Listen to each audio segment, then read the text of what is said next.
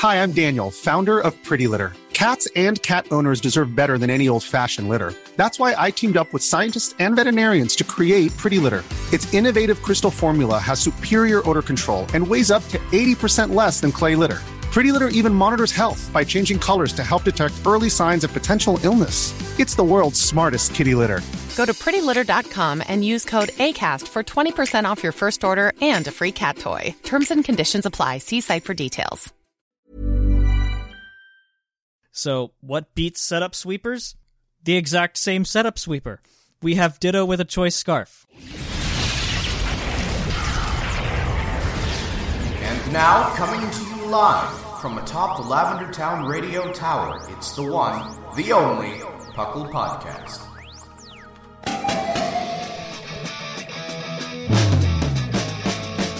It's Puckle! Puckle!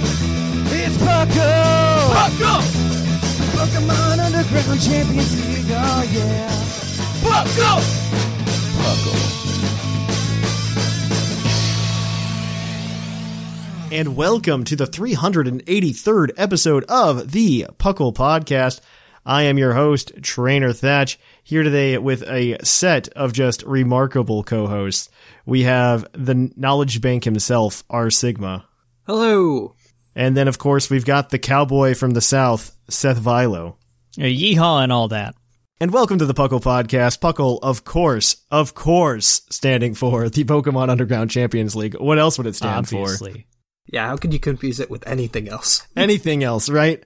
Purdue University Cyclotron Laboratories? No. And so we are the Pokemon podcast that talks everything Pokemon, from the video game to the trading card game, even to how many 3DSs does Thatch own. And we just have a good time of it. Today we got a great show lined up for you today. We're going to do some mindless chit chat about just random Pokemon things or random things in general. And we're going to then, of course, switch gears over to the news, where we're going to talk about, whatever happened in the last 3 days, I guess, 2 days, 2.5, because we're recording this very early this week due to some personal scheduling issues with when we typically record. And then, of course, we've got the Poke Quiz segment for you guys, where we're going to quiz your co-host. And then I think, Seth, you're in shooting range of being in shooting range, if that makes sense. I am in shooting range of being in shooting range. That's correct. I think I'm sitting at 14. We'll see how it goes. Yeah, you're in shooting range of shooting range. And then, of course, we've got the topic today, which is this is a topic smorgasbord. And it's kind of fantastic because it's kind of like a bunch of little discussions that we always have. And it was such a good idea to just kind of be like, here's 4 things that we typically talk about and that we'll talk about offline. And we want to be able to just bring those conversations to you guys. So we're going to do that. And then we're going to wrap it up with a Pokemon of the episode, which is a tropical plant. And we are going to go ahead and follow it up from there with an interview with none other than Worcester. So that's at the end of the show if you're coming here specifically for that. That was actually a fun interview, by the way. Let's just get into life and everything. So how you guys been doing? How's everything going? How's the wife? How the kids? How's the Pokemon? Sigma. Nothing too much has happened. A lot of TCG playing lately. Are you just playing Pikarom like everybody else? No, I'm playing Alternate Cosmo like Seth over there. Oh. Yeah, boy. Us Light Dragon brothers gotta stick together. That other deck in the format. And Blacephalon occasionally, but... Blacephalon and maybe Lycanroc every once in a while. Zoroark and Lycanroc still hang out together. They still do well. Only because Pikarom, right? Yes. Well, don't they need... there is a fighting type tag team coming out soon, right? That one's not good. It's not good?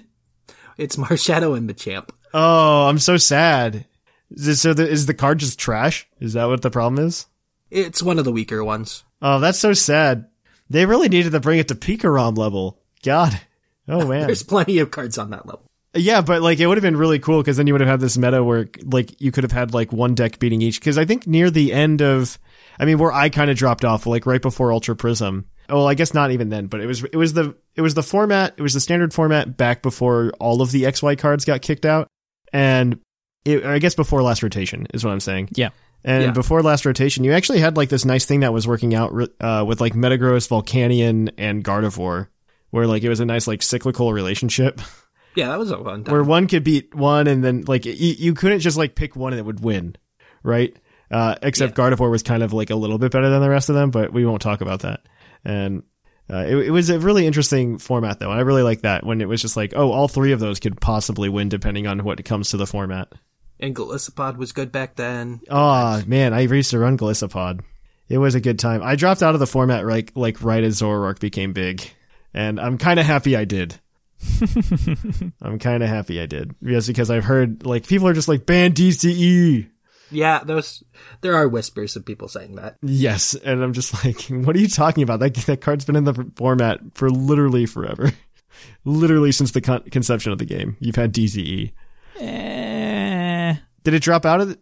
It dropped out for a brief period of time. When? Tell me. I think it was, correct me, Sigma, but I think it was before Heart Gold, Soul Silver. Yeah, I was going to say, I thought it was... so it was like back when it didn't matter. Back 1,000 years ago, yeah. It must have been like right as TPCI took over the TCG or something, or around that time. Because I think TPCI took it over around Ruby and Sapphire. I think so. And then they eventually brought it back. I think TPCI didn't really know how to run the card game when they did that. I don't think they knew how to run a card game.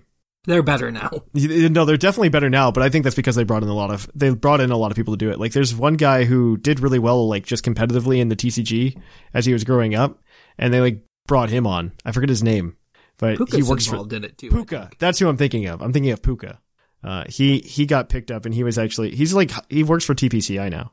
It's fantastic. Seth, anything going on with you? It's been a while since you've been on the show, I think. I don't know. Yeah, roughly a month, I think. Okay, so like normal times. Yeah. In that time, I've just been kind of prepping for Draft League. Ozzy and I are teamed up, and we keep bouncing ideas off each other, alternating weeks. It's not my week this week, so good luck, Ozzy. I hope it worked out. Well, he's playing who? Dexio from... I thought it was Taco Wolf. I don't remember. He played Dennis. We recorded that match earlier this week. Okay, I guess. Yeah. I mean, the YouTube's doing really well. That's on you guys, though. I haven't touched it, and I'm really proud of that. The fact that I haven't touched it and it's still producing things.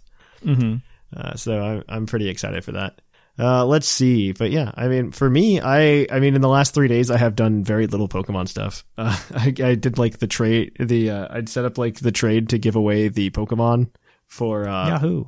For the patrons. And we'll be doing another one of those here this week.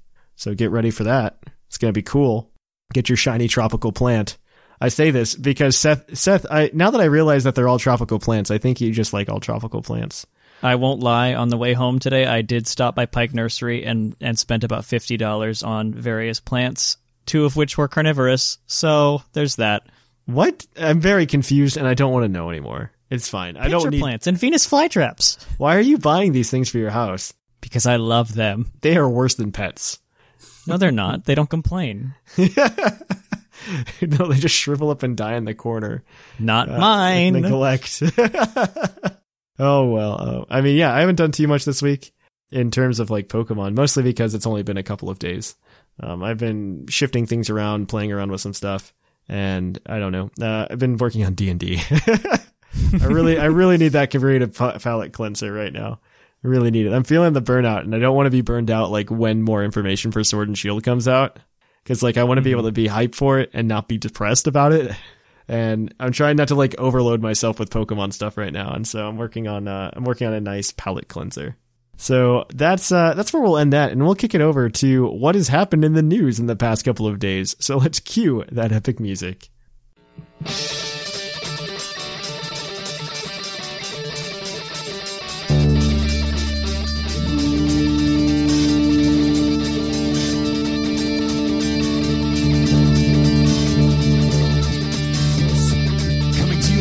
Lavender Town Radio Tower. This just in. And welcome to the news. As always, we've got the news segment here where we're going to just catch you up on all of that sweet, good Pokemon nonsense that's happening in the Pokemon world and the Puckle podcast.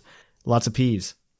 All right. So the biggest news that's happened this week, and we're probably behind the times right now, is that Bagon was announced to be the next community day in Pokemon Go. Woo! Yay, April 13th. I'm excited. Yay. And this is going to be on April 13th. And I love that the community days, once again, I talked about this last show, but I really love that the community days are 3 to 6 local time, literally everywhere. and there's no Yes. more math to do. I don't have to convert things. Thank heavens. It's so convenient. I also like 3 to 6 better than like when they had it here in Eastern time zone, which was 2 to 5. I like 3 to 6 better. Yeah. I do really like that a lot better. But let's see. Yeah, I mean, so you can get Shiny Bagon. I'm probably going to try to jump on this one. I'll probably get back in Pokemon Go since it's starting to warm up and I can go outside again. Yeah, that's a big factor. It is a big factor, but you live where it's warm all the time, so I don't want to hear it from you. Excuse you, 50 degrees is freezing. I hate you. Hey, that's our warm day today. That's like our high today. And I'm like, man, I can wear shorts right now. I had to put on my coat because my office was cold. I hate you so much. Oh, but Bagon's happening, as well as 3 times capture experience and 3-hour lure modules. And if you're just like, man, I wonder if there's going to be another event in Pokemon Go because the last time they had one was so long ago. Well, you'd be excited because on April 2nd, they're starting the bug type spawns, or the bug out event with increased bug type spawns. Incense will run for 60 minutes instead of 30, and more Pokemon spawns will happen in it. Bug type Pokemon focused field research and more. It runs from April 2nd to April 9th. Maybe I will catch the Combee I need. I haven't tried yet. Maybe they will add Burmy. We can only hope. That would be interesting, but there's a picture of a Scyther, so you know Shiny Scyther's not going to happen. I mean, they didn't give us Oddish. I couldn't believe that. I couldn't believe that whatsoever. I mean, I don't know. It's Pokemon Go. I don't know what they're doing anymore. They're doing too many things now. I can't keep up with it. I understand why they're doing it because they're definitely getting their player numbers up and they're getting more and more like people to buy like the special boxes that are just always there. They're not special if they're always there, Niantic. It just happens all the time. It's frustrating.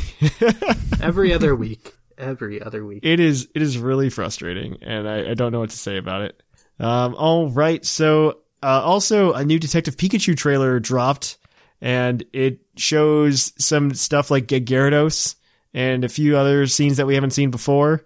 So it's kind of interesting. And as you guys were telling me before the show, Mother of Arceus was in the trailer. Yeah, they changed their pronunciation again. Yep. Man, Jay Witz did an entire video on that, by the way. It's just, how is it pronounced? And he goes through every single like piece of Pokemon franchise where they've pronounced it. Like I think in the Arceus movie, it's pronounced Arceus. Correct. And it's with the hard K. Yeah, and then if you play Pokemon Battle Revolution, which came out at the same time, it's just Arceus, and like the announcer calls it Arceus. And like it just goes back and forth all of the time. And I'm sure they did this on purpose. Like, I am almost certain. Or there's just like they're just like, pronounce it however you want at this point. Who cares? No. See, the Pokemon is so mythical that not even the creators know how to say it. That would be a cool little piece of like lore you could insert into the universe. Except it's never said, right? Because it would be really interesting, like, if you had something like, okay, this is this mythical Pokemon that has been lost to time, and so people don't really know what to call it anymore. Some people say Arceus, some people say Arceus. It would be interesting if it got like pushed a little bit farther and like people had different names for it entirely, right? And you named it, I don't know, you just like a different name that's not Arceus, right? That would be fun, but hard to implement. It would be, especially at this point, right? Like you can't retcon that. But it would be really interesting if they would have done that at the beginning. And like, if we had the Azure Flute encounter, it'd be really cool if like his name was like ? Right? Until you encountered it and it like told you what its name was or whatever. That would be funky. Yeah, right? I just fixed your game. What if it random rolled from a list of like 5? Oh, that would be so cool. That would be hilarious. For documentation purposes, that would be horrible, but like that would still be really cool. I mean, since we're going on to the Switch now, maybe you have different voice lines saying its name too. Oh my gosh. Well, we're still going to have Pokemon cries, and that's going to be something that people complain about until the end of time. It's going to be like Totodile's cry in Sword and Shield is still going to be like the stupid 8-bit cry. Yeah. And I'm going to be like, well, I'm sorry that's just what it is. And I'm not going to know Totodile's cry unless I hear that one. I'm angrier that they edited them going into Gen 6 because right? Honestly, in Gen 5, like I can understand the previous ones, like 3 and below, fine. But they edited things like Hydreigon and Volcarona. Previously in Gen 5, you could hear Volcarona's cry with the fire in the background if you listened close enough. In Gen 6, it's just a screech. Really irks me. The thing that really bugged me, if we're going to talk about that for a second, is just like Gen 5. I think we can all agree, like the sprites looked really good. And like the little motion they added to them, like really, really set it apart. Snag's not here, so yes, we can agree on that. I mean, I agree with that, right? And I think the problem is when they went to Gen 6, they just kind of lost all of that charm. And I think that's for two reasons. I think that's one, because it's really hard to take 2D based sprite art and turn it into 3D. And then two, I think it was just because they were lazy and they didn't try. Because I think there's a way to try to make them like look like they're doing more than just kind of like sitting there floating. And I would really like to see something like that. Like, there was a video about this not too long ago on YouTube where they were just like, oh, hey, look, Pokemon sprite art was really cool. I got excited for the new games. And this is something that he brought up that it brought up nostalgia for me, because getting excited for new games, part of it was, man, I wonder what the sprite art for my favorite Pokemon's going to look like in this next game. Oh, yeah, for sure. And I just saw that video and it just brought back so many memories. And it's just one of those things that like hit me right in the feels. Maybe one day we can get a game again where they do the same thing that Dragon Quest XI is doing, where there's a button you can press and it goes to 2D NES style sprites. But I don't know if they'll do that. I doubt that. I think what we'll see, I could see it for a remake, just because back in the day, Heart Gold Soul Silver had the GB Sounds item. That's the only thing I can see. I don't know though. I think it would have to be a remake where they did that. At some point, I really want to do another episode on where the future of remakes are going. I know it was covered when I wasn't on the show back in December, and I really just want to do a whole episode because I have a lot of thoughts about this. Because Let's Go is just kind of really throwing a wrench in it, and that could be for better or for worse, right? I think the next Let's Go game is going to be Diamond and Pearl. I wouldn't be surprised, right? And I just see a whole lot of problems with doing Let's Go, because like I could totally see Let's Go 2 being announced this year. I could totally see it, because they're going to have all of the HD sprite work done. I think if you look at the artwork in Sword and Shield versus the artwork or the models in Let's Go, there is a difference. The lighting is... Well, one's more, like the Sword and Shield mons are definitely more cel shaded than the Let's Go mons. And that's because that's the look they've been going for Pokemon for a while. There's less light in England. That's true. I mean, have you been to London? It's always cloudy. And I haven't been, so. I've seen a Harry Potter movie or two. Exactly. I've seen Harry Potter. I know what the culture's like there. So we're gonna get so many angry emails. Man, I accidentally interchanged UK for England a few weeks ago. I accidentally did it. It was just like a slip of the mind, and somebody like went off on Twitter. I saw that post. And it was like, England does not have 4 flags. The UK contains 4 countries. England does not. And I'm just like, I'm sorry. It was a slip of the tongue. I don't live there. I mean, you could say that like Ohio's the US and I'd be okay with it, because it kind of is. Okay. We decide the presidential election. Okay. Honestly, if you take the average of all people in the United States, I think you get people that live in Ohio. Yeah, that's why they pull Ohio so heavily. But that's part of the reason, honestly. Yes. Pokemon podcast. Pokemon. But yes. So let's kick the news off and let's switch gears and go to that part where we quiz you guys on your innate Pokemon knowledge. Puckle's Poke Quiz.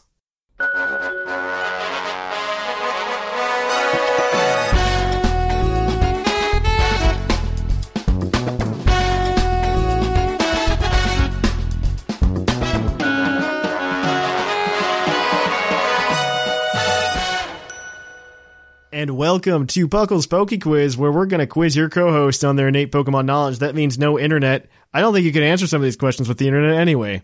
So good luck to you guys. Good. That's what I like to hear. All of these questions are brought to you by people on our Discord server in the trivia channel. You can submit your own trivia there, and maybe we'll pick it if it's good.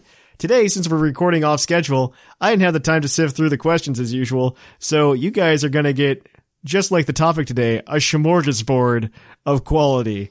So if you guys are ready, we're going to go ahead. These guys are going to get 5 questions, each of them going to be worth 1 point apiece. One of them will be a bonus point question, and they get 2 points on that one. They do have a hint they can use as a lifeline. However, if they get all the questions right and don't use the hint, they can cash it in for an extra point. And finally, before we continue, this segment is brought to you by AnimeGravy.com, where they need to give me a little spiel to read so that I can advertise them properly. You can go over to AnimeGravy.com and get some cool Pokemon art. They're good people. They're just fantastic people. So if you guys are ready, We're gonna play. You guys are playing against your fellow co-hosts in a race of 30 points. Whoever gets there first gets that $20 credit to TeePublic, where you can get a picture of yourself on a t-shirt and be very vain. But there's the PuckleCon tees now. Oh, the PuckleCon tees are up there too. Yeah, that's true. They look sweet. Or a tapestry. Or a tapestry, yes. And then you can sleep in it at night. Yes. All right. So if you guys are ready, I've got the Discord pulled up. I'm so sorry. Oh no. Are you guys ready? Arceus be with us, yes. Yes. All right. Question number 1. What is the only real world continent? This includes countries that are in that continent that, so like if the country's referenced, the continent's referenced. That is not referenced in any way or gets any special treatment in the Pokemon games, I should say. I feel like with that extremely specific... Okay, so South America has Mew. Technically. I just figured this was fair because there's 7 possible choices, and I figured you could get it down to 3. North America has Lieutenant Surge. So I mean, by reference, are you meaning real world thing or the Pokemon itself? The game mentions it. Oh, the game mentions it. Yeah, that's where I was going with. Yes. I feel like Antarctica is mentioned by something. Doesn't Raichu have something to do with Indian elephants? I know that that's Asia, and I know that Arcanine has specifically mentioned something about China. Okay. So we have... I feel like Africa is mentioned at some point, right? So I feel like it's probably Australia. I'm writing real quick. It might be Europe, but I feel like it's Australia. Yeah, I feel like it's Australia. Especially, like I said, with that very specific, the country can also be the continent, can also be the this. That's kind of a hint. Is Australia your final answer? Yeah, I think there's Sure. something that... That's correct because I misread the question from the Discord.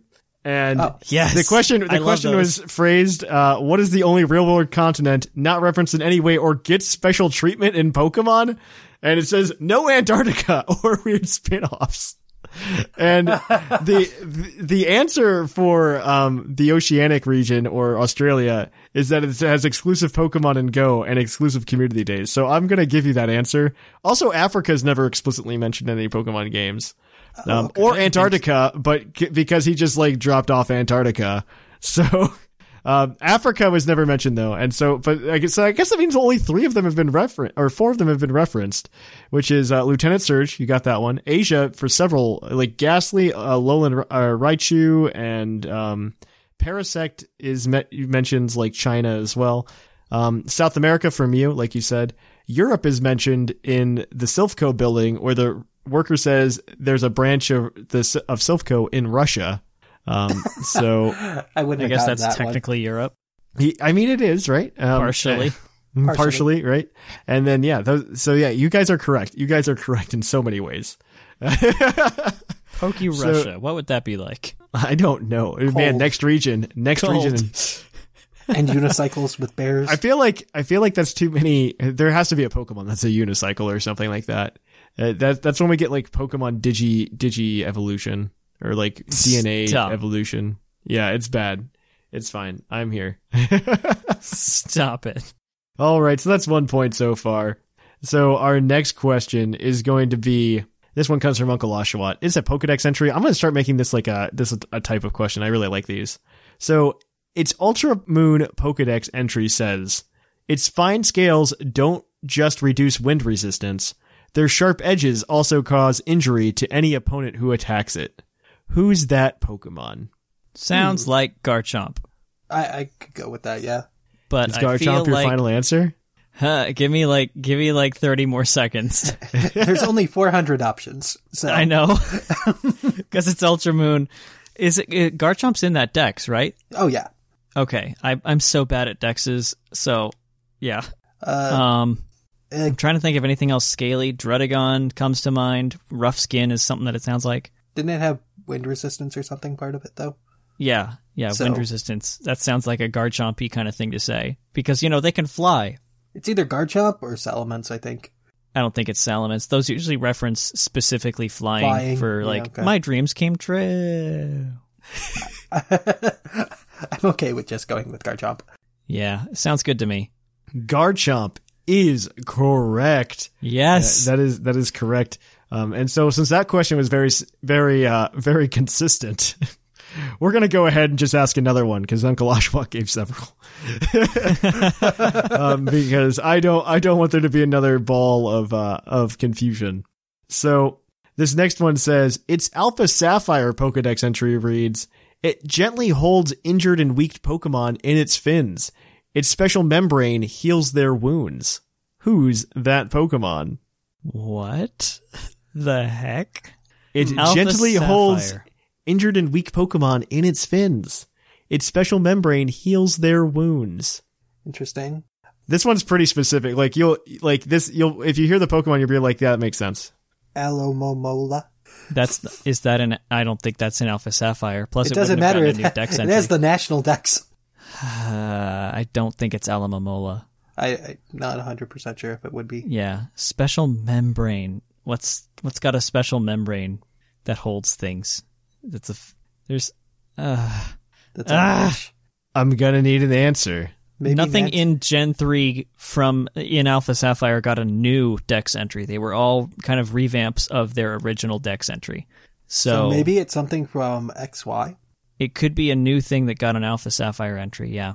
but even That was then, available there. like Gen 5 didn't have water Pokemon, Yeah. and I don't think it's Clawitzer or the little seahorse thing, Nautilus. I need an Not answer, a cut, guys. Not a cut. Get it right. I guess Alamomola sounds okay. I don't know. I don't know. I don't feel right saying it, but it sounds okay. Is Alamomola your final answer? Yeah. I think it has to be, yeah. That is correct. What? It is Alomomola. So you guys are 3 for 3 right now on the smorgasbord of questions.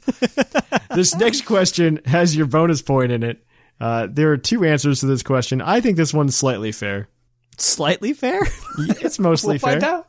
Of the original 151 Pokemon, excluding Alolan forms and Megas, what are the only 2 type combinations to not appear in any subsequent generation? 2 type combinations. Excluding Mega and Alolan. Yeah, so we're just looking at the original 151, the way they were. Okay. All right. I'm trying to think of semi-unique things. Rock, water, out. Poison Ground, What was Poison Ground in Gen 1? Nidoking and Nidoqueen. Oh, yeah, that's one. That's one for sure. Is that 2, technically? Because they're different species? No. There's Just another the type type combination. There's another type But combination. they're different species that can't even breathe, Thatch. Let's see. We have Okay. another grass bug in Leviani. Yeah. We've had plenty of grass poisons. Ice. Luckily, that's- No, that had Smoochum. Yeah, same with Magnezone for the magnets. Mm-hmm. Nothing dragon, nothing... Well, ghost. Is there another ghost poison? No. No, I don't think so. No, there's no other ghost poison, so it's those 2. Okay. Of course they're poison types. Gen 1. It's Gen 1. Are those your final answers? Yes. Yeah. Those are correct. Poison Ground and Ghost Poison have never been in any generation other than Gen 1. Woo! Ta-da! So you guys are 5 for 4 right now. You guys are cruising right along. So next question's a base stat question. I'm also getting this from the Discord server, if it makes you feel any better. Ooh. It shouldn't. No. It shouldn't. So this next question, because I'm running out of max base stat questions, they've been helping me out. And here's a base stat question. What non-legendary Mega Pokemon has the highest base stat total? Non-legendary Mega. Well, there's Is there anything higher than the pseudos? that's what I was thinking. No. There's like 3 of them. There's something Or are there higher 4? than... I don't know that this question was fact-checked, so... Yeah, because like Tyranitar, Metagross, and Salamence, are all Garchomp, 600. Garchomp. Diancie, Deontay's but that's a legendary. But it's the same base stat total though. That's Yeah. why it popped out. So those are all 700. There's So nothing that I can think of that just randomly Slacking doesn't have a Mega. Slacking doesn't have a Mega. Greninja isn't space 600 and it gains 100 just like a Mega, so it's below the 700 threshold. Yep. And it's not technically a Mega, but functionally it basically is. Yeah. I don't know if And Thatch, you mentioned something like this wasn't fact-checked. No, it wasn't fact-checked. So do we get like a hot or cold hint here? If you really want one, I guess. I mean, you're on the right track, I think. I think. I think, yes. That's what I give you. Let me see. Oh yeah, you're very hot. You're very hot. Okay. The answer is Mega Mawa. No. Huge power. Factoring in the huge power boost with its 256 base attack. No. Yeah, I guess any one of the pseudo legendaries. Which one's your favorite, Sigma? Well, Garchomp's Mega's horrible, so let's pick him. Garchomp's Mega. That is correct. It's tied with Tyranitar, Salamence, and Metagross. The answer that was given in the Discord server, just to shame a little bit, was Mega Gyarados, which is horribly wrong. No, that we've just proven. It was 640s, like it's the highest. I'm like, and then you guys were just like Mega Metagross. I'm like, yeah, no, you're right. Instantly, it's one of the pseudos for sure. Yeah, absolutely. So you guys, that's a perfect score for you guys today on the smorgasbord of Puckle topics. So we are going to go ahead and edit in those points for you, and you guys are going to be moving up in the world. 7 points closer to a tapestry. Tapestry. And so let me go ahead and sort this. In first place, we've got Scrawn with 24 points, followed up by Whimsicott with 22 points. In third place, we have Seth Vilo now with 21 points. Woo! In fourth place, we have our Sigma with 18 points. In fifth place, we have Sublime with 15. In sixth, we have Basket with 12. Tied for seventh, we have Linian and Jushiro. In ninth, we have Bo and Shamu tied. And that is it. That's everybody. So that is it for this issue of Puckle's Poke Quiz. We will be back next week with another exciting episode with vetted questions. So let's kick it on over to the topic. Hey Puckalonians, it's Sublime Manic. Can't get enough of your favorite flip-flopping podcast? Then check out our social media. You can find links to our Facebook, Twitter, Reddit, and YouTube all from our website, pucklepodcast.com. And you can join our Discord to hang out with your favorite hosts and other Puckalonians. Also, check us out at twitch.tv/thepucklepodcast. And if you have an Amazon Prime account, consider subscribing to our Twitch channel. You can also check us out at YouTube at YouTube/PucklePodcast. And we also have a Patreon if you're able to give anything at patreon.com/PucklePodcast.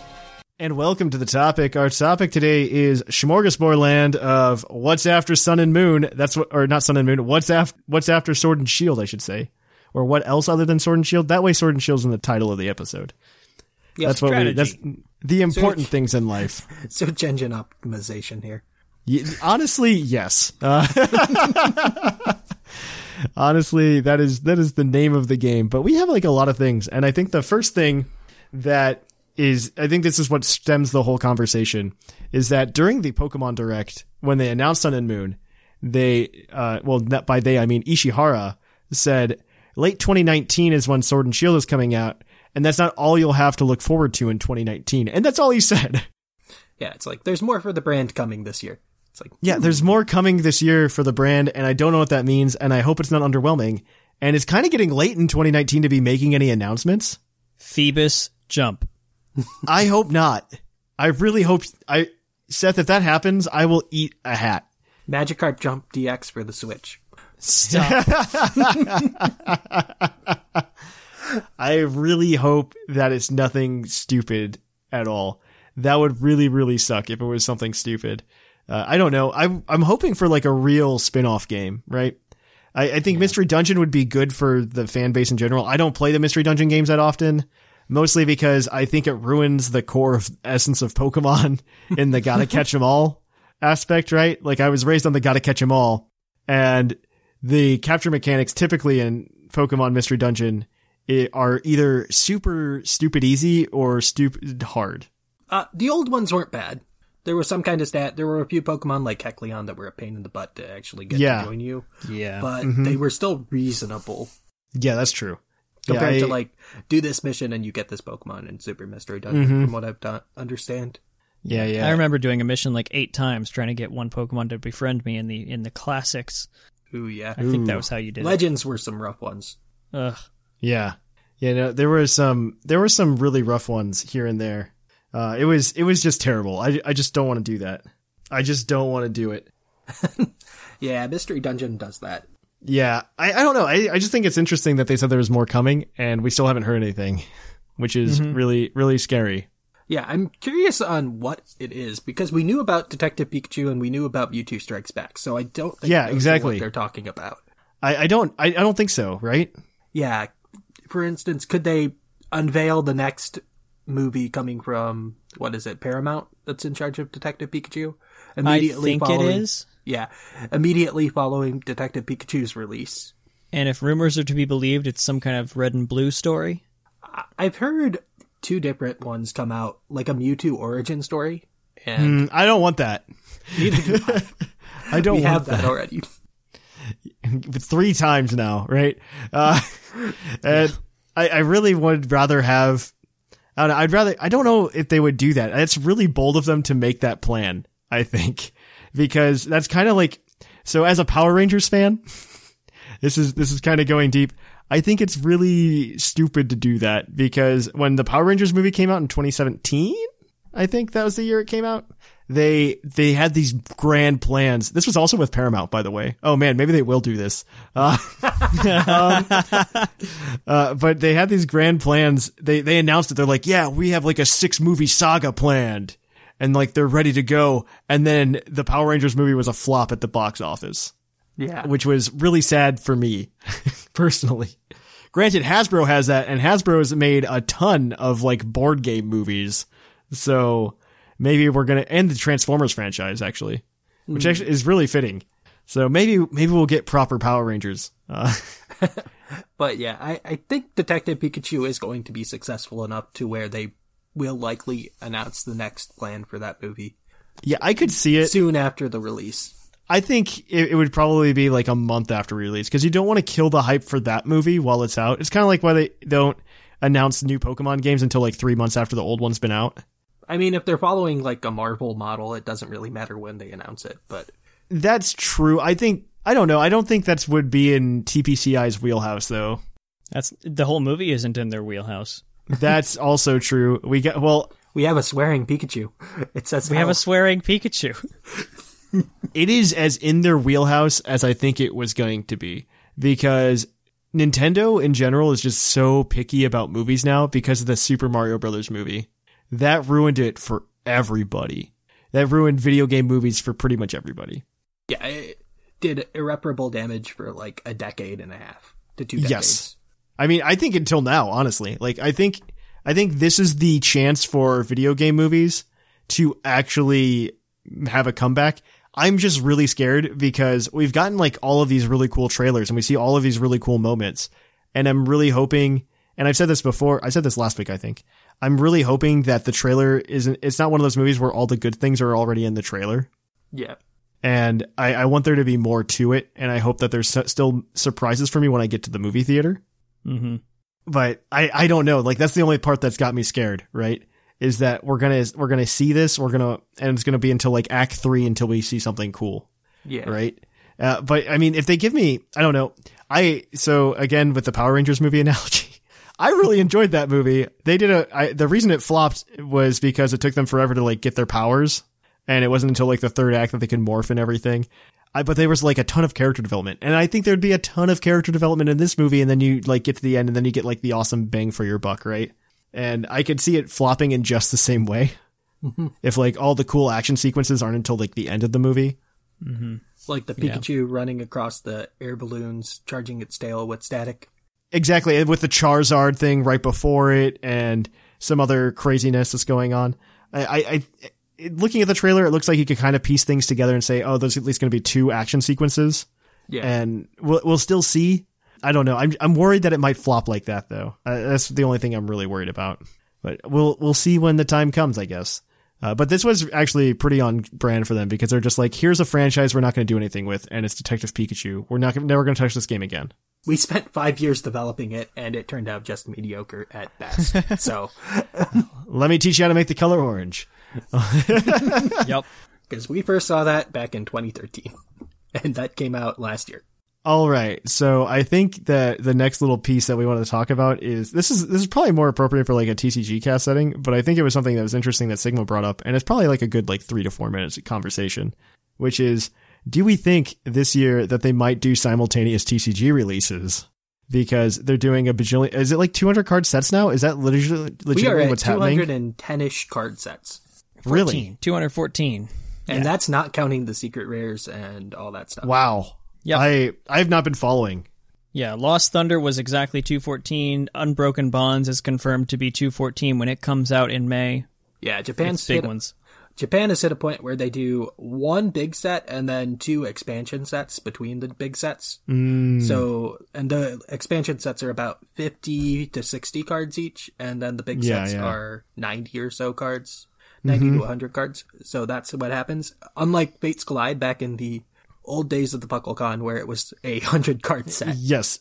No, this is like crazy to me. Yeah. It just blows my mind. Like, that's a lot of cards, and I hope they do simultaneous TCG. I think that's part of it that ruins it for me, because Japan's always in like a different meta. Yeah, Japan got their set revealed like 2 weeks after we finally got the sets they had 3 months ago.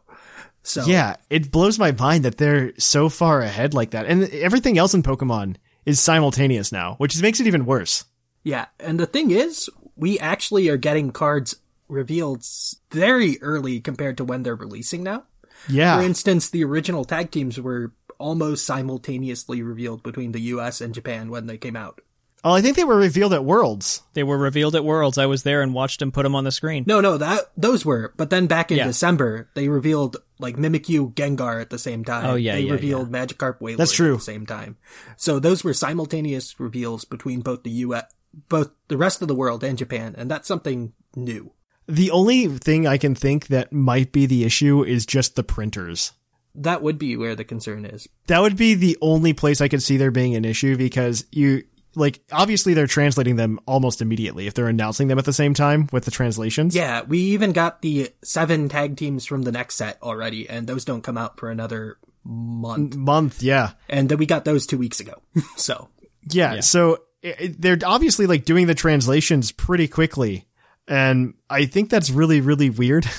It could be a print issue though. That's the only thing I can think of, is that the English printer is different than the Japanese printer. Yes. And there's a lag on the American side. But I think we're getting closer to the point where they could do it for like the large sets at least. We probably wouldn't get the expansions at simultaneous times. But say they got their Reshiram Charizard set back in March. If we could get that in March too, instead of getting our big set in February that they got. I don't know how you would do that without being like card dump right now, especially with 200 card sets, right? Yeah, that's the only thing, is the catch up. And yeah, like the catch up, like there'll just be like 3 months where it's like, here's 400 cards. Mini sets. Hooray. They could do a mini set. Merchandise only mini sets. They would have to do that. They would have to do something stupid like that. Usually we get a time where we can catch up in the fall to winter time, because Japan gets a reprint set and we don't get that. So those are cards that we get like 5 of because they put some new cards in them, but we don't get all of them. The other important thing that makes it kind of interesting for this is that last rotation, Japan started reflecting exactly everyone else's metagame, because previously Japan was almost expanded. Wow.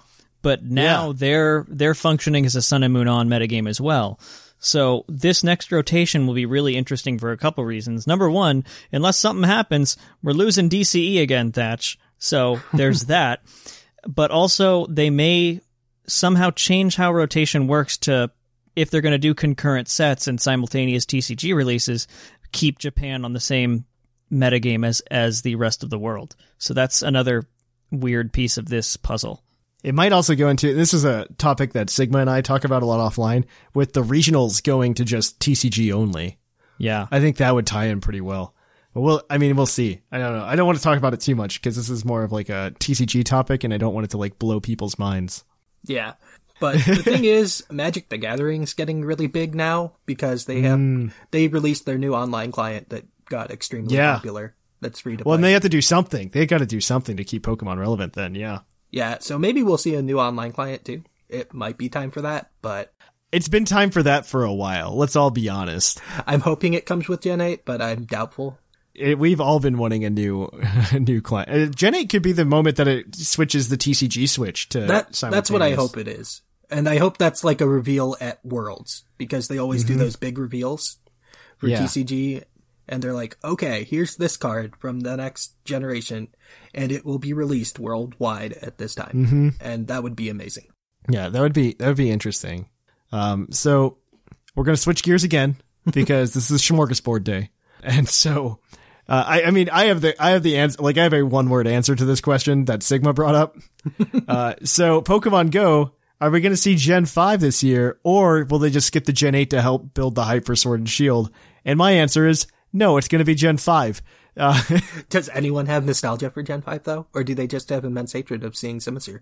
So the thing is, we're gonna see Gen 5, and I'll explain why. Because we've lived through Pokemon Go existing when another game came out. Yeah, but that was when we were releasing Eggs and Johto, as opposed to now, where it's Gen 5. And as much as I like Gen 5, we also have Meltan and Melmetal in the decks. So we don't have to go in order anymore. And if there's big Melmetal hype, like the Armored Evolution rumor that there is, where Meltan is involved with that, we might get the Armored Legends as raid bosses, because Meltan needs to be there to make their armor. I hate this, folks. Dropped it. Seth, I think you're wrong. I think I'm wrong too, but I'm not going to let you know that. I think you're wrong for so many reasons. I'm pretty sure, like, cause that Armored Evolution thing came with like the Sword and Shield thing, that rumor on 4chan, right?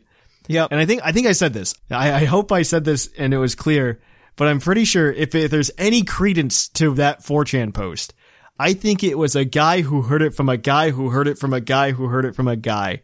And what happened was he got information about the new Pokemon movie at the same time as the Pokemon games. And we ended up hearing about Sword and Shield, and he heard about Armored Mewtwo, which got trademarked, but it's probably talking about the Armored Mewtwo that's going to be in the movie. Because it's very evident looking at the merchandise that's coming out for the movie that Armored Mewtwo is going to be like some product in there as well. So I'm pretty sure it's just something that got confused like that. And I doubt Melmetal is going to actually do it. Melmetal's an important part. I think you are absolutely wrong. I think you're absolutely He makes the wrong. armor, and he's 3,000 years old, Thatch. 3,000! What number is that important to? Is that older or younger than Magearna? It's older than Magearna by far, but it's the same age as the weapon. That doesn't mean Armored Evolution. If anything, that means like Mega Thatch. Evolution. They had to armor themselves against the Megas. That's how it works. I don't think you're right. I don't either. I would really like to see new Megas in Sword and Shield, though. I think that's the way to go. Give me new Megas. Yep. Megas make bad Pokemon relevant. Z-Crystals made good Pokemon better. Yes. Which is not the way I preferred it.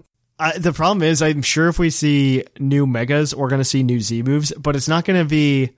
I mean, we obviously have like the generic type ones, which are probably the best ones. It's probably going to be like stupid, like, hey, look, guys, Lucario's got its own Z-Crystal now. And it's going to be absolutely stupid and nobody cares. What I really want to see... Lucario was the first Pokemon to ever use a Z move. I want to see starter Eevee in the game so it can use Eevinium Z and OU. Oh, no. And then start batting things. That's not going to happen. That's not going to transfer over. I hate that. So the final thing I want to bring up and talk about, because we're getting close to the 20-minute mark and I want to make sure we don't go to 30 minutes today, is that the Pokken arcade cabinets are dying in Japan. Is it today? Did the online services end yesterday? Is that what happened? Yeah. 2 days or ago. 2 days ago? 2 days As ago of because recording. Japan time. But yeah, so it ended on March 25th. I didn't know that was happening. And did you just find out about this? Maybe a week ago. Yeah, that's nuts to me. And this is completely expected. I'm not blown away by this. It lasted like 4 years. That's 4 years longer than it should have lasted. The entire lifespan of Pokken feels like, I mean, I can give like 5 reasons why it failed, but the biggest reason I think it failed was it just felt like such a forced experiment, because like before Pokken even came out to the public, we had the Pokken like thing at the World Championships in, what was it, 2015 or something like that. And before the game even came out, they did that. And it was stupid. It was so stupid. Yeah, it was so bad. And they forced it into the fighting scene as well. Like there was a huge fighting tournament where I think they kicked out Street Fighter 4 for Pokken because Nintendo paid money for Pokken to be there. Oh, and gosh. It's just been like this huge thing. And I think if you've ever been to a international or if you've been to Worlds, you will have noticed there's always like a Pokken room where like Pokken tournament's supposed to be taking place. Oh yeah. And it's always empty. It was terrible. There was no one there. It was in the darkest corner of the room. This was at Worlds, and it was just the empty room. I was wondering when they were going to put the TCG players there. It's just empty all the time because nobody wants to play, and it was forced. That's the first reason why it failed. Second reason it failed, and probably more secondary, is that Smash Brothers already exists. And Smash Brothers has a ton of Pokemon characters in it now. It has like 9 Pokemon in it. I'm sure there's going to be one Pokemon DLC character. I could see it. And it'll be like Sobble or something, right? And we're going to get something like that on the Switch. And you already have this game that's immensely popular. People are already playing it with Pokemon in it. Why do I need another Pokemon game? And I think that's a reason that nobody played it. Third reason, and Sigma mentioned this, is the game tried too hard to be unique. It was a 2D/3D fighter, which is a really weird format for a fighter to be in. Especially for a series as approachable as Pokemon. Yeah, right? This was not an approachable game. And I think that also kind of kills Pokemon's, like, it's not in brand with Pokemon, right? It was something that required massive skill.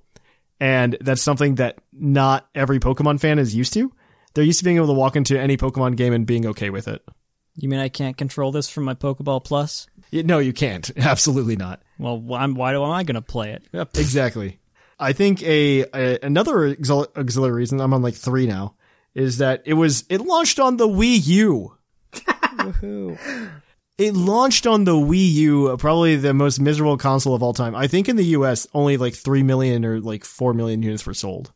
Something like that. It was bad. That makes me feel really special, by the way. That means if you come to my house, there's only a 1 out of like 100 chance that you come to my house and it has a Wii U in it. So feel honored if you come over. There's a Wii U here. Nobody has one. Pro tip, the gamepads make great dog toys. Oh. Dude, my Wii U, the Wii U is great for a couple of reasons. And like the reason that I love my Wii U more than anything else, the reason I love my Wii U and I keep it around and I actually plug it in is because it is one of the best virtual console machines to ever exist. That is the only reason I have a Wii U, is because of Virtual Console. No other reason, just Virtual Console. So, I mean, it has fantastic games. Like, you get the whole Metroid Prime series for $20. That's fantastic. Yeah, that was a really good deal. Mm-hmm. Yeah, it's fantastic. I still haven't done it. I need to do it before, like, they shut down the Wii U eShop. But it's a fantastic deal. You can play Metroid Prime, all 3 of them. And if you're gearing up for Metroid Prime 4, it's a great way to do it. And I'm pretty sure Wii U's used are pretty cheap right now. They're probably like $150 max at GameStop or something like that. They gotta be cheaper than that. Wii's were going for like $30 at one point, weren't they? Yeah, I think you can buy it super cheap at GameStop. We'll look into this here in a second. And then I think I had a final reason, and I forgot what it was. The dumb controller? I don't think that's a big thing. I think I understand that. The fourth thing is they didn't bring any of the updates until the Switch came out, until the Switch version came out. There were a ton of updates in Japan, and it took us like a year and a half to get any of them on a console. On stateside, by the way. In stateside. Yeah, and then they came out with DLC last year, so you thought, oh, maybe they're going to support this game, and then they stopped. The game was the Wii U of video games. It really was. It was just kind of dead on arrival. I think they were trying to build a game that nobody wanted. It was just solving a problem that Pokemon didn't have. I think they were just like, okay, like our VGC scene's doing really well, and our TCG scene's doing well, let's add a third thrust. And they added Pokken, and everybody was like, but why? A fighter game. Nobody really wanted that, right? Like, that's not what I watch Pokemon for. I don't watch it for, like, the high-speed things, right? Nothing in Pokemon is that fast. And I think that just killed it. I think Pokken, like, it's probably dead now. And I'm okay with that. I think, like, we were talking again, this goes back to the fun conversation that Sigma and I have. I think we're going to see a huge shakeup to things like regionals and internationals this year. I think with the Switch coming out, you might see something happen where a lot more regionals are going to be TCG only. Maybe we're going to have a couple that are going to support Switches. I think those are going to be spectacular disasters. Yep. I think I might be wrong. But. Yeah, the piece of information you were missing last week when you went on to the spiel was that they're already doing online tournaments where they have commentators flown in. Yes. In a room and they do all day tournaments for Smash Bros. Already because they have a spectator mode, and I think that's what they need for Sword and Shield. I think I've been asking for a spectator mode in Pokemon for the longest time. I think that would be so cool. Like, if you look at, like, honestly, what Pokemon needs to do is adopt just Showdown. I don't think they need to do the full-on simulator. Like, hey, you can build a team like this or anything. I think the QR codes are a fantastic way around that. Yeah. I think they need to make the QR teams a bit more approachable in terms of being able to distribute them and make them right. I think they should have a button where you press it and then they just are sent to your online accounts or your online system, and then you can choose from them. I agree with that. I think that's what needs to happen. So I would also note, there's no camera on the Switch. Yeah, that's a thing. Mm-hmm. I think there needs to be a different way to share teams, though. I really do. I had to pick up my Switch to check. There's no camera. Well, I think you could just probably enter in like you could do it just code. like battle videos. You could do it like battle videos, which is a friend code. I mean, we have things like Nintendo Switch Online or the Global Link you could probably use still. But man, if they hooked up the Global Link to the Switch, that would blow my mind. I would love it to be on Nintendo Switch Online, like they have the Splatoon app, where you can just go to the little store and buy whatever you want, and it goes directly to your game. Something like that for the QR teams is what I would honestly really love. Nintendo can make a really successful like social media platform just based on Pokemon, right? If we had like literally the Facebook of Pokemon, where I could just put a post like, hey guys, here's the team that I was using on stream last night, and I like threw it up on the Facebook of Pokemon, and people could just like click it and use it. I think that would go over really well. Yeah. And I think that would foster the competitive spirit, but I don't think Nintendo really cares about competitive Pokemon that much. I think they want to, unless it's doubles. I think there are people up there that want to care, and then they just can't because other people above them won't let it happen. Exactly. But I think that's a good place to stop. So we're going to take a short break, guys, and we're going to come right back at you with the Pokemon of the episode. We'll catch you on the flip-flop. Hey, are you like, man, I really wish I could wear some Puckle gear. It'd be great to have the logo, maybe have a PuckleCon design if I decide to go to PuckleCon. Or even like, man, I wish I just had some Pokemon shirts. Well, guess what? You could head on over to TeePublic where you can pick up shirts, mugs, pretty much anything you want with the Puckle logo, with just some cool Pokemon logos as well. We keep the link to that in the description of the podcast. You can also check it out on our website as well. You can find our link to our TeePublic, and you can just pick up any cool thing that you want. Like I said, mugs, even a tapestry like Seth, you can wrap yourself in it. So what are you waiting for? Go check out the Puckle TeePublic store today.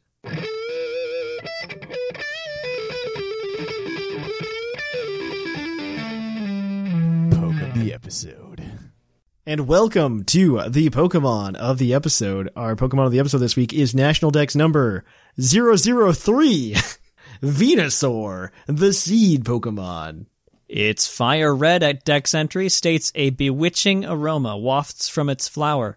The fragrance becalms those engaged in a battle. And that boy gets thick fat when he Mega Falls. You get rid of two of its weaknesses, which is actually kind of cool. Actually. Yeah. It was a well-designed Mega. It was honestly, dude. Okay, so the one thing that I think is underappreciated about Venusaur, and this is an aside before we go and break down the team that Seth has brought to us today, is that Venusaur is, I think, one of the most, maybe not underrated, but just like unknown Pokemon in the history of Pokemon. It has consistently been the best Kanto starter competitively for years. Yeah. Like, I argue it is, other than Charizard X right now in this particular meta, I think it has been better than Charizard for many, many years. Yeah, it really has. Vanilla Venusaur just has done so well comparatively. So just throwing that out there, guys. Venusaur's always been good. He's my boo. So, Venusaur, so the team that Seth's brought us today, he's brought us, man, you're going to have to just break down all these sets for me. Mine is like this Garchomp because they are all just like specialized spreads. And this is just a team that Seth has been going all cray-cray about full disclosure, this is my primary team in OU right now, so Yes. I know a little bit about it. I'm probably just going to let you break down most of this, but your first, I mean, obviously the team's built around Venusaur, right? Venusaurite, chlorophyll, turns into thick fat when it mega evolves, 252 HP, 156 defense, explain. 156 defense is just big and fat for taking on things like Mawile and Kartana. Random number, okay. 84 special Kinda. defense. Same kind of thing. Taking on Coco, Greninja, and Magearna there. It's kind of semi-balanced with more skewed towards physical defense for the dangerous Mawile that can easily take over the rest of the team. 16 speed. Outspeeds Mega Mawile. Okay, good enough. That makes sense, actually. Sludge Bomb, Hidden Power, Fire, Leech Seed, and Synthesis are your moves there. I like that. I like the Leech Seed just for, like, annoying recovery. Mm-hmm. Also, this is just a U team because we'll get there. We'll get there. This team has Seth written all over it. It has hazard removal, though, so. It does have hazard removal. It does. which is out of necessity, honestly. This team has literally just got Seth written all over it, by the way, guys. Most of us, like, that are on the show that play competitively together, we all kind of know each other's play styles. And, like, I'm just reading, like, this team, and it's definitely just Seth. So, Tapu Fini's the next member of the team because you're trying to build that fire, water, grass core, I can tell. Yep. And it looks like you technically build a fantasy core here too. Yeah. And so we have Tapu Fini with leftovers, Misty Surge, 248 HP, probably for toxic damage or some kind of damage. Yeah. Rocks, maybe. Yeah. You're not getting toxic as a Fini. 16 defense. What's that about? Avoids a one-hit KO from +2 Hawlucha at full health. Good to know. Okay, and then 12 special attack. What are you KOing here? Is that just what's left over or something? Always 2-hit KOs Heatran. Okay. 40 special defense. Leftover. What? It's what's Leftover. left over. That's what's done left over. after the rest. 192 speed, I think, outspeeds Heatran, right? Yes, with the timid nature, it outspeeds timid max speed Heatran. I know some of my calcs. And so, Moonblast, Scald, Taunt, and Defog. Defog because you have Volcarona on this team to finish out the Fire, Water, Grass core. But, I mean, I guess we could skip and just jump to that. But, yeah, I mean, this is pretty standard Fini otherwise. I mean, I guess I'll just keep walking through it and you can just, like, explain yourself. Sigma, do you want your two? Yeah, I'll take my two. Do you want to? Okay, so next up we have a Garchomp with a Rocky helmet. Rough skin, so anything physical is going to take a lot of damage, especially if somebody's going to just try to fake out you. It's like, take that. We put all our EVs into HP and speed with the leftovers in defense. I'm not sure how much that matters. What does that out of speed, Seth? Everything. It speed ties other Garchomps. It speed ties other Garchomp. That's all it does. And it outspeeds. You could drop it to 248 speed because you're just looking to outspeed your base Thundurus 102, I think. I was going to say, right? you're trying to outspeed those Nihilagos. Yep. Yes. Oh no, they outspeed you. They have a 103. They have 103. Oh yeah, you're right. You're not outspeeding those Nihilagos. You're not the outspeeding 101s are Nihilego. Thundurus Therian. That's it. That's the 101s. Okay. Anyways. Yeah. So, standard Garchomp here, Jolly. Earthquake, Fire Blast for those stupid Ferrothorns that try to come in on you. Toxic, and Stealth Rock. And then you skipped one, Sigma. No, Seth said he wanted to talk about that one, so I'll just Oh, go okay. Volcarona. Okay. And did you want to take the next one, Sigma? I'll take the weird ones at the end. I'll take take the weird Volcarona. ones, please. So we have Volcarona here with Psyche MZ. It's got Flame Body as its ability, and its EV spread is 248 HP, 124 defense, and 136 speed. I'm sure Seth has a reason for that defense and speed stat. The defense is left over. The speed is to specifically outspeed Mega Alakazam at +1. Alright, it's got a timid nature, and its attacks are a Fiery Dance, Psychic, Roost, and Quiver Dance. So, as you can tell, we have Psyche MZ. We want to kill Toxapex with this Volcarona. All the time. All day, every day. All day, every day. Which with Shattered Psyche you do at +1. It does 90% to something over 100. So if you catch it on the switch with a Fiery Dance and get the special attack boost, you can just nuke it with Psyche MZ. It's also decently good coverage. A lot of stuff in OU resists bug, especially now that Zygarde isn't around and you don't need to worry about bopping that with Savage Spinout. So, yeah, a lot resists bug. Psychic is sometimes better. Okay, Seth, take us home. These are weird. Taking us home. So we have Celesteela, which you might think, Seth, That's a standard thing. That's not weird at all. That's a Seth standard thing. Yeah. It's also normally seen with exactly one set. So this Celesteela has 248 HP, 104 defense, 156 special defense with a bold nature, kind of just to balance the defenses out, make you slightly less weak to things like Pincer, as opposed to the pure special defensive spread. And the moves are where it gets spicy. It's got Leech Seed Protect, just like all Celesteela, but then instead of the other two attacking moves, you're running Air Slash and Metal Sound. Reason being, if you run standard Celesteela and run across a Reuniclus, you might as well click X, because it will eat you alive. Metal Sound allows you to not only weaken stuff for the rest of your team, like the Venusaur Sludge Bombs, the Volcarona Bits, they can be weaker to that, but it also allows you to 1v1 sort of a Reuniclus, or at least halt it from setting up on you as easily. It makes it think twice on what is otherwise a hard counter. So I don't know if you 1v1 Ridiculous in that case. You don't 1v1, but you definitely keep it from just steamrolling over your team. Wait, so remind me what Metal Sound does. Drops special defense by 2 stages. Oh, never mind. Okay, you're right, yeah. So you out-calm mind it, basically. You out-calm mind it really hard, yeah. Yeah. Yeah, never mind. Go ahead. You're right. Just finish this off then. Yeah, finish no worries. The last one, the team was kind of weak to things like Landorus Therian, ironically, with the Celesteela even in there. It still kind of was weak to things like that, as well as just being really weak to setup in general. It's a very passive team outside of Volcarona, and even Volcarona is a bulky spread. So what beats setup sweepers? The exact same setup sweeper. We have Ditto with a Choice Scarf. So yeah, if they're sitting in front of you with a Charizard X, just Dragon Dancing up in front of your Venusaur, you don't care. You let him KO the Venusaur. Then you send Ditto in. then you have a +4 Charizard. It's great. Also, Ditto, details on the Ditto, because it's a little bit more than what it seems. Number 1, it's got 128 happiness, which is right smack in the middle. So if that Pincer has frustration or return, you can still damage it back pretty decently, despite the only reason I don't like that the happiness thing is there is because that is so hard to control on cart. Oh, yeah. Absolutely. That is so hard to control. It's not like EVs that you can figure out pretty easily. This is like a hidden number. Yep. Completely hidden. That's almost impossible to work on cart. So don't leave your Ditto in your party or else it'll go down even more. Or something. But yeah, the EVs don't matter except HP. That's max, so you're at 300 HP with it. 4 attack, 252 defense. Who cares? It's just for Ditto v Dittos where you're in a struggle fight.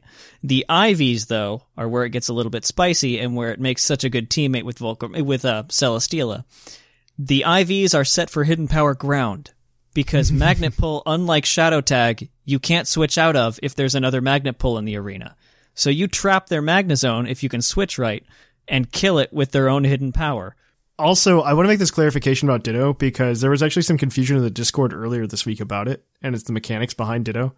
And so Ditto doesn't copy IVs and stats from your Pokemon in that way. All it does is copy the numbers that your Pokemon currently has as its stats. Correct. And I think that needs to be clarified, because there was confusion about the hidden power that Ditto will get. Yeah. It always acquires the hidden power that its IVs are set for. However, the actual stats that it copies are just carbon copies of the opponent. Mm-hmm. All of them. Not affected by Ditto's IVs. Mm-hmm. I just want to make that clear, because people are Other asking. than HP. That's the only one. And its move is Transform. Who cares? That's a team, though. If you guys want that shiny Venusaur, you can check out the Patreon this week, where we're going to give it away. I think I've got times now. It's going to start Tuesday, 9 p.m. Eastern, and it's going to go to Thursday, 9 p.m. Eastern. You got 2 days to get it. Just letting you know. That's how you get it. That way there's times for it, because I noticed before I wasn't giving times, nobody was actually doing it. So you have to do it within those 2 days. I haven't chosen a Pokemon to trade for it yet, and if I say it now, I'm going to forget. So definitely think about doing that. But yeah, I mean, that's it for the Pokemon of the episode. Check out Seth's article, more in depth about this team. You can copy, paste it, and then run to the Seth on the ladder with it. Yeah, and then I will win. Have those 1v1 struggles with Dittos. Fight me.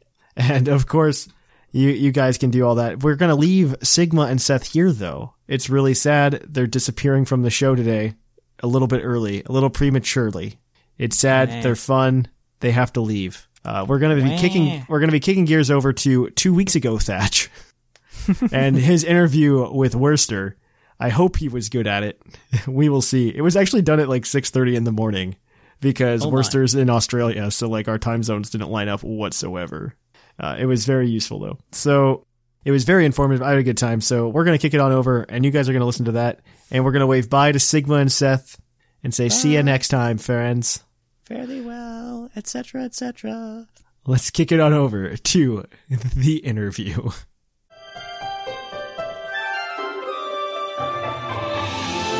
Puckle presents a special interview. And welcome to a Puckle interview with Worcester, actually, which is really great. I'm glad to have him here. So I guess we'll just start it off real quick and easy. Who are you and what do you do? I'm Worcester. I speedrun a lot of Pokemon games. Well, more than that too. But we can talk about that. But yeah, we have Worcester here. He's a speedrunner known for a lot of Pokemon games, and I have some rapid fire questions just to get you warmed up, all about Pokemon. All right. Just to jump into it. So favorite Pokemon, go. Heracross. That's I like that. First Pokemon game. Pokemon Red. Favorite Pokemon game. Pokemon Crystal. Why is that? I'm actually interested. It's just the one I like the most. Have you played any Pokemon spin-offs? And if so, what's your favorite spin-off? I have played a lot of Pokemon spin-offs. I'd say my favorite's probably Mystery Dungeon Explorers of Sky. That's a good answer. That's one I get a lot. Yes, that's not a surprise. One that gets thrown out there that throws people off. Favorite TM? Yeah, I can understand why that throws a lot of people off. Instinctually, I was going to say 26 because... That's the right answer. Yeah, everyone likes Earthquake. Okay, and then I assume you've seen Sobble, Scorbunny, and Grookey. Which team are you on?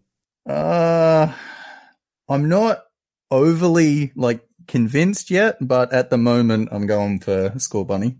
Okay. Definitely could change.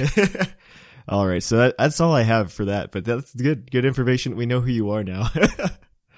Heracross, I like that. I like that answer a lot. So yeah. I guess we have to start off with the really generic. I know you have a video on this already, but why did you get into speedrunning? So speedrunning, to me, it wasn't really something that I got into. It was just something that was always there. So speedrunning, I mean, it's just going fast in a video game. And so if you're playing, a racing game like Mario Kart, you're always trying to go fast. That's always the objective. Mm-hmm. And so I played a lot of Sonic games as a kid as well. And obviously they're, kind of built around speed. And so I wanted to know if I was, not just the best in my house. I wanted to know if I was the best in the world at going fast.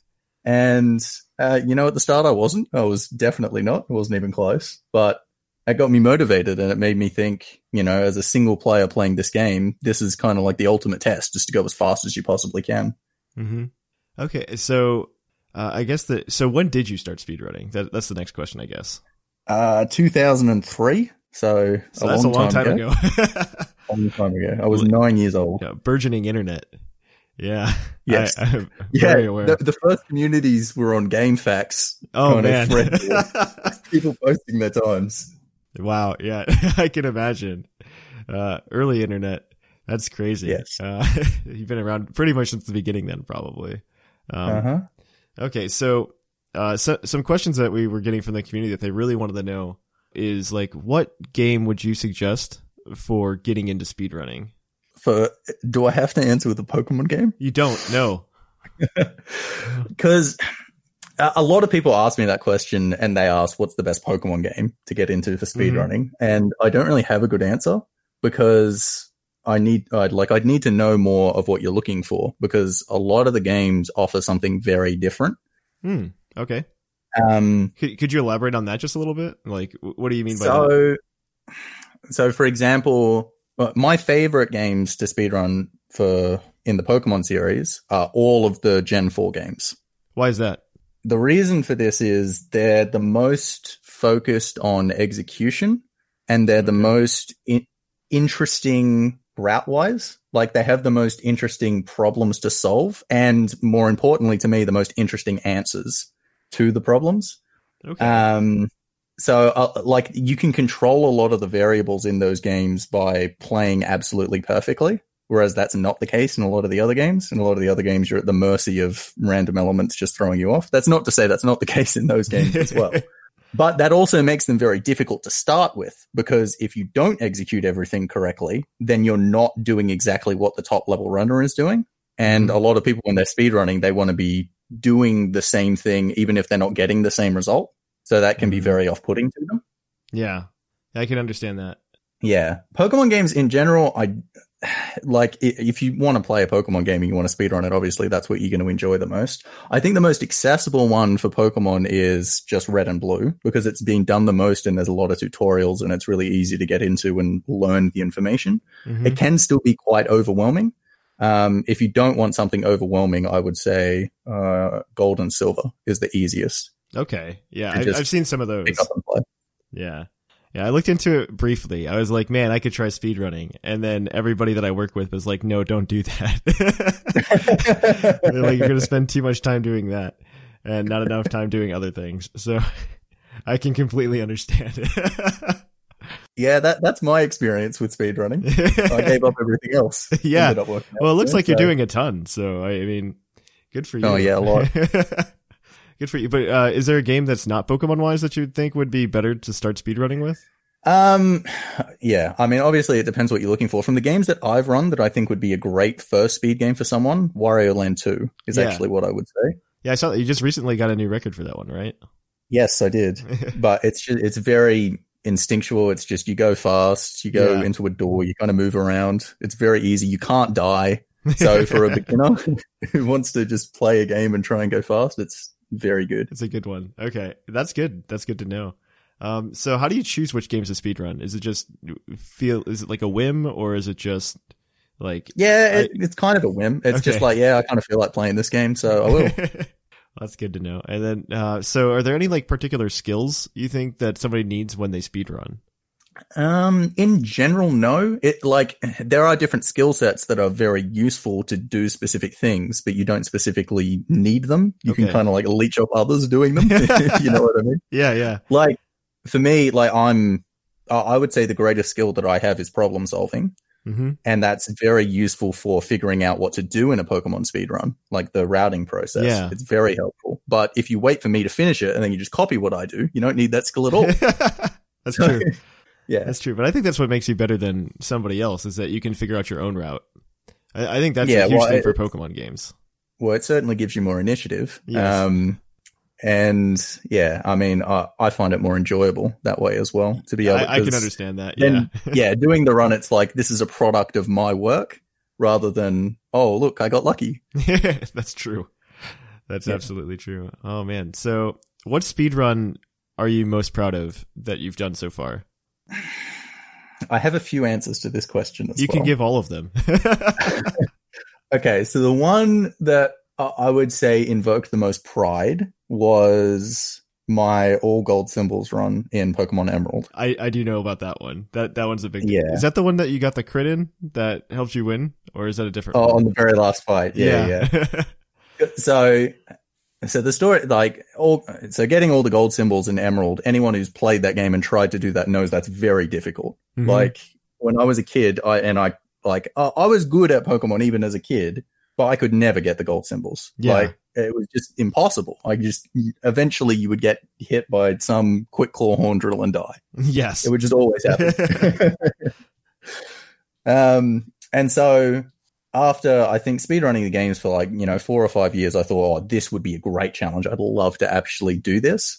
And I had tried, I think, 3 times in the past and failed. I had played the game for 22 hours or something, and I would have 1 or 2. Wow. Of the 7. I still couldn't do it. All these years later, it was just too difficult. And then I think finally, another 3 years later, I put huge amounts of work into it. I spent 6 months just routing that.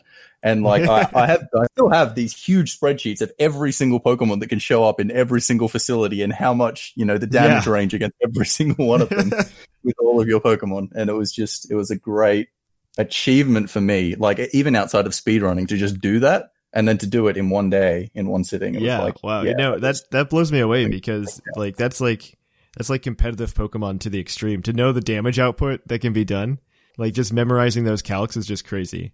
Yeah. So kudos.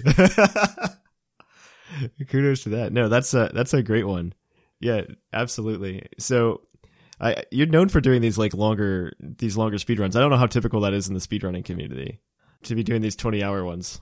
I wouldn't say it's typical, but it's definitely not atypical either. Okay. There are there are other games that, are even longer. The one that everyone brings up, and I don't like this as an example, but I'll bring it up anyway, is Baten Kaitos. Wait, say that again? Baten Kaitos. Okay. So the RPG for the GameCube. Mm-hmm. One run of that is, I think the record is 342 hours. Okay. Wow. To get everything in the game. But basically you have to let the game just kind of like sit there for huge periods of time to get I think it's one of the items. Really?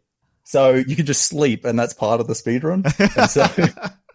So it's a bit ridiculous. That does sound ridiculous. Yeah. Oh, that's interesting. And then I think you're doing Pokemon Stadium. At least you were recently. Yeah. How's that going? Oh no, I finished with that. Yeah, I saw that. You have the record in that now too, right? Yes. Finally. That game was destroying me for a long while. I would get up, I would be on pace for the record and then just lose to the final fight. Wow. Or lose to the second last fight. It happened, I think, 6 times. Wow. In like a month. It was not fun at all. No. Did you ever find out the random encounter tables for that? Or, as I know that was a bigger issue, right? So the thing that I wanted to find with that game was you can, in some ways, manipulate, because in the Stadium games, they choose 3 Pokemon from a group of 6. Yes. And you can kind of manipulate which 3 they pick, except you can't actually manipulate which 3 they pick. Like, you can make it so that they choose different patterns of 3, but you can never control which 3 they're picking. But then we still don't know in which ways they actually get controlled.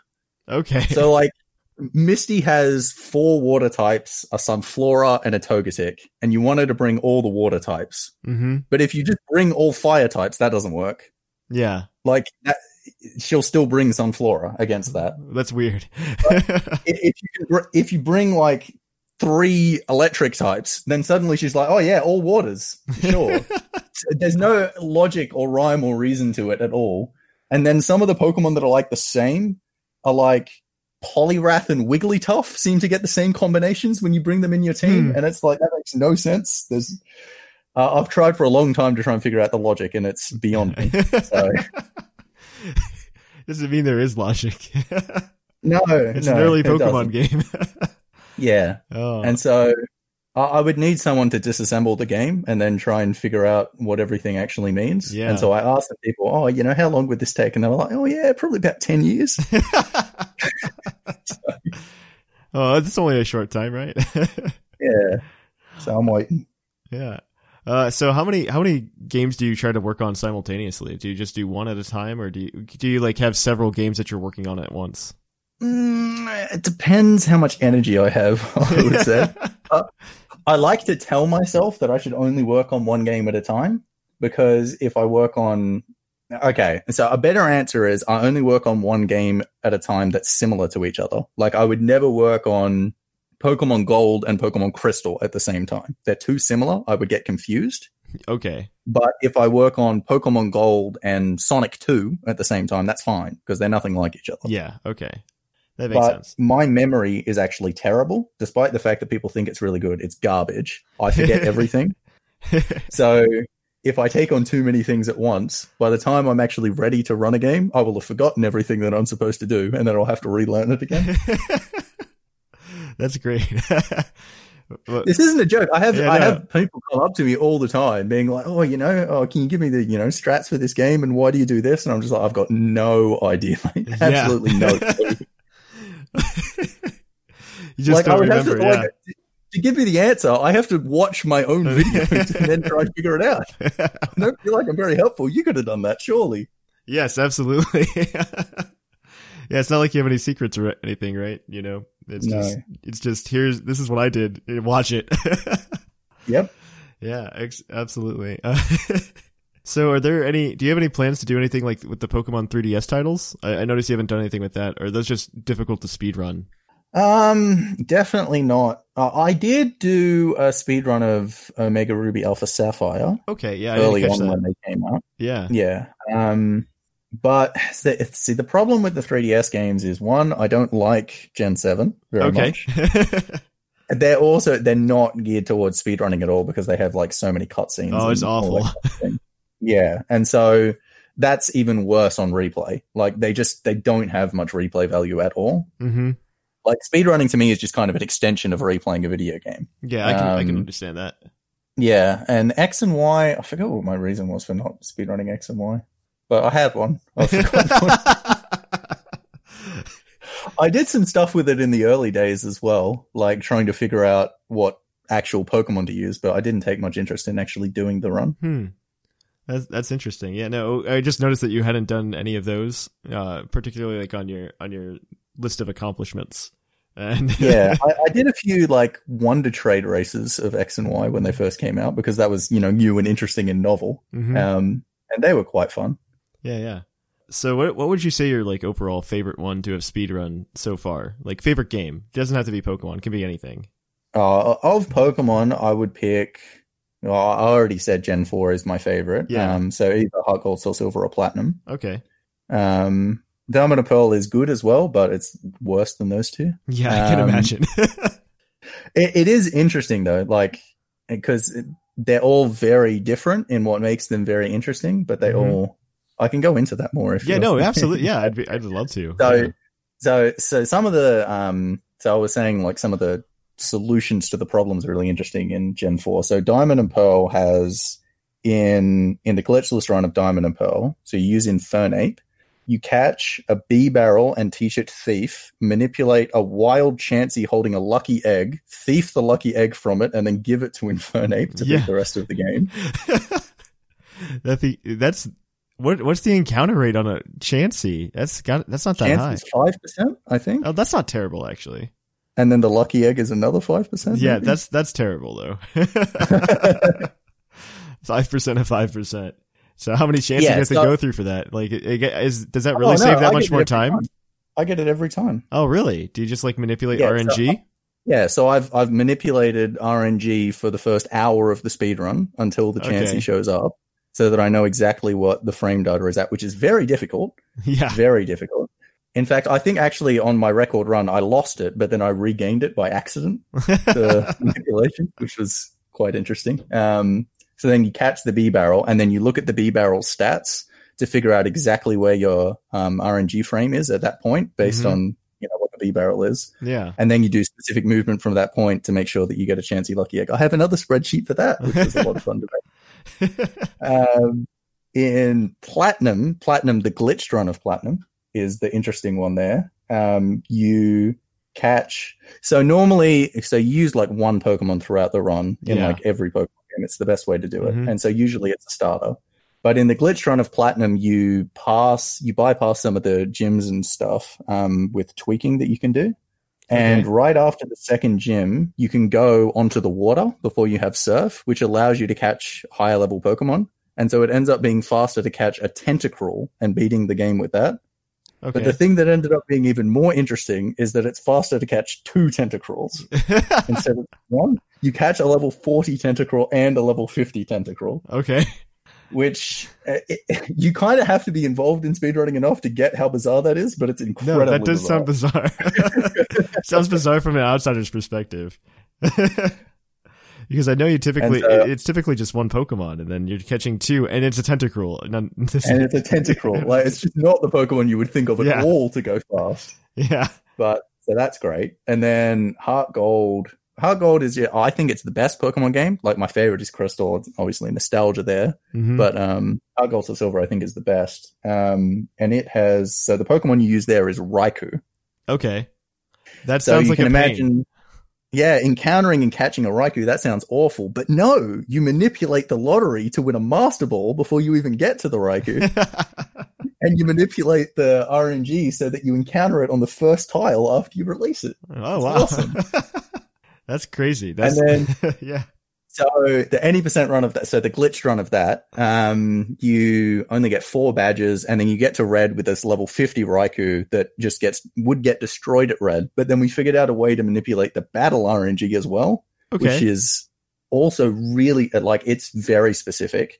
So it's frame perfect once you get in, but then there's lag frames as well, which make it so that you go on different lag points, and it's faster not to reset the clock, so you have to keep track of your time to that exact point. And I have lots of spreadsheets for this as well. And so, but then we had to map out, because we couldn't hit exactly one frame. It was just impossible because the lag would just be variable. So even if you did the execution perfectly, you couldn't hit it at the same time. And also emulator isn't exactly accurate for DS games. So we couldn't, like, when routing it, we couldn't exactly predict what frames we'd be hitting. So we ended up routing out like 100 different fights of red. But we wouldn't know how they would go. So we had to map out, he'll use, quick attack and it'll do this much damage. So we should do this. And we had to route them out perfectly. And there was like 7 of us, and it took us like, a couple of weeks combined to get this actually done, just for one fight. Oh, I can imagine. Yeah. The thing that was great about it was we had spent probably about a week doing this, and we were all in a call together talking about it, and I was about to go to sleep, and I was just like, oh man, because we were talking about all these crazy ideas that we could do, like, somehow, it'd be great if we could freeze one of these Pokemon and set up on it like that, but we can't learn an ice move and all this other stuff. And it'd be great if we could just, paralyze it, and it'd be paralyzed for like 100 turns in a row, and we could just set up and one hit everything. And just before I went to sleep, I was like, oh man, we should teach Raikou Flash and just make them miss all the time. And then I went to sleep, and I woke up and I looked at the spreadsheet, and all of them had Flash in it. It turns out that's actually faster. Really? To teach Raikou Flash. And just make them miss. Wow. So that was incredible that day. Yeah. The other thing that's cool about Heart Gold Soul Silver, the last strat, this is the last one I'll go into. I'm sorry for talking so long. Oh, no, this is great. In the glitchless run of Heart Gold Soul Silver, it is faster to play Voltorb Flip for several minutes. Why is that? Flip, just flipping the things over. Not even to win, just to burn frames? No, to win. Okay. So you buy an Abra, a Dratini, and the TM for Thunderbolt there. So you play Voltorb Flip for 3 minutes in the speedrun. The speedrun that's supposed to just be go to the trainers and beat them up and do nothing else. End up playing Voltorb Flip for 3 minutes. So that, to everyone who knew speedrunning, like when I came out with this strat, was just like, this is the most cursed sentence I've ever heard. How can this be possible? That's fantastic, though. But then when I found out that idea, I had to figure out how to manipulate Voltorb Flip. Yeah. So that I would always win, because there's random elements to that as well. There are. And so that was fun. And so then, I did that. That's crazy. No, that's great. That's good. Yeah. No, I really appreciate that, going into details like that. It's really helpful, and I hope everybody listening enjoyed that. I did. It's something I'm very passionate about. And that's great. Talk about it for a long time. No, if you're passionate about something, like that's really good to get passionate about things. So, are you currently working on any projects? Anything new that you want other people to know about? I am working on projects now. I was actually I'm happy you messaged me to remind me about this, because I almost forgot. Because I was people always almost do. But yeah, so I've actually been routing a ROM hack today, and have been for the past week, which has been enjoyable because it's very new and very fresh. Yeah, and that's what I enjoy, is taking something from nothing and solving all of the problems myself. Yeah, so that's been fun. So, like, if I'm going off topic now, but so if you solve a run and somebody else does better with your route, do you still feel accomplished? Yeah, I do. Absolutely. Okay. I might feel a little bit annoyed and want to beat them back now. No, but I mean, the speedrunning community, it's very, very cohesive. everyone's just really, it's more us versus the game than us versus each other. Okay. And so if someone else gets a better time, it's just like, oh, we beat it up even more, Yeah, okay. That makes sense. I can definitely see that. That's a good attitude to have, at least. Yeah. It's a great attitude to have. Well, that's everything that I have. And so where can people find you, just so they can come and talk to you, or come and watch your content, or listen to you? On the internet. So I stream on Twitch at twitch.tv/Worcester. YouTube, Worcester Lobe there. Mm-hmm. Where else am I? I'm on Twitter, Worcester Lobe. Those are the main places. Perfect. Yeah. No, I just want to make sure people can do that, so they can reach out to you, because I really appreciate you coming on and talking. This was fantastic, by the way. I love talking about speedrunning. I could do it for a long time. This was fantastic. So I really appreciate it. So that's where we'll end this. We will go do the outro from here. But thanks again for being here. Thanks for having me. And for those of you at home, you can go ahead and help out the Puckle Podcast by listening to the rest of our content over at Puckle Plus. You can, of course, always follow us on our social medias at Twitter, Instagram, Facebook, and Reddit. We do all of those great things. You guys can catch us on Twitter and Reddit mostly. Right now we're doing an awesome bracket over there to vote for what the best Pokemon game of all time is. You can, of course, also help us out monetarily by checking out our Twitch at twitch.tv/thepucklepodcast, where we stream. You can throw some bits at us, subscribe with a Twitch Prime membership. You can also check out our YouTube channel, where we also post plenty of battle videos from our tournaments. Go over there if you haven't already. It's a blast. And finally, if you want to support us monetarily, you can go to TeePublic, where you can buy a bunch of cool shorts. You can buy a bunch of cool shirts or pillows or mugs or anything. And finally, if you want to, you could go to our Patreon at patreon.com/PucklePodcast, where we go ahead and give away one of those shiny Pokemon every week, as well as some other goodies. So go on over to patreon.com/PucklePodcast if you want to go out, directly support the show. Also, movie night comes back at $500, so keep that in mind. So thanks to everybody for hanging around, and I hope you like this interview, and I hope you like the rest of the show, and I hope to see you next week. But here in the Lavender Town Radio Tower, it's closing time.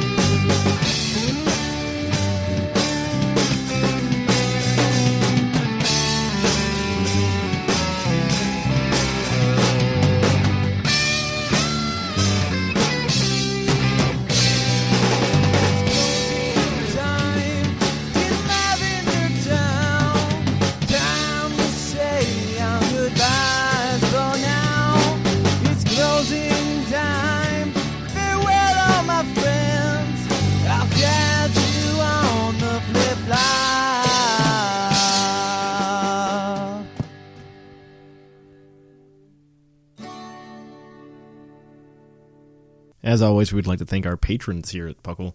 So let's go ahead and thank Michaela, Greg, Viger, Duly Noted, 10 Little Men, Andrea, The Fluffiest Whimsicott, Shamu, Snag, Dexio, Christian, Jushiro, Rotted Mushroom, Bocephus, Alvarin, Seth Vilo, Minor Manetric, Claude9, Dark Shaggy, Dark Flame, Andrew Decker, The Beauty and the Geek, Tavis, Josh, Taylor, Alex, R. Sigma, Nathan, the Golden Klefki, the British Gent, Trevor, TJ, Doc Knox, Dennis, Echo, Michael, Shambles, Birdkeeper Cobra, Jeremy, Louise, Wade, Kevin, Justin, Eric, Tank, Jonathan, Greg, Bodtack, Alec, Mikey, Ozzy, Halfful Reviews, Rory, Sparky, Nick, Dylan, Shira, Ironcaster, Orange Avenger, Julian, Julie, Thomas, Zero, Curtis, Anime Gravy, Hazelnut, Joseph, Traby, and Alex, as well as the Really V.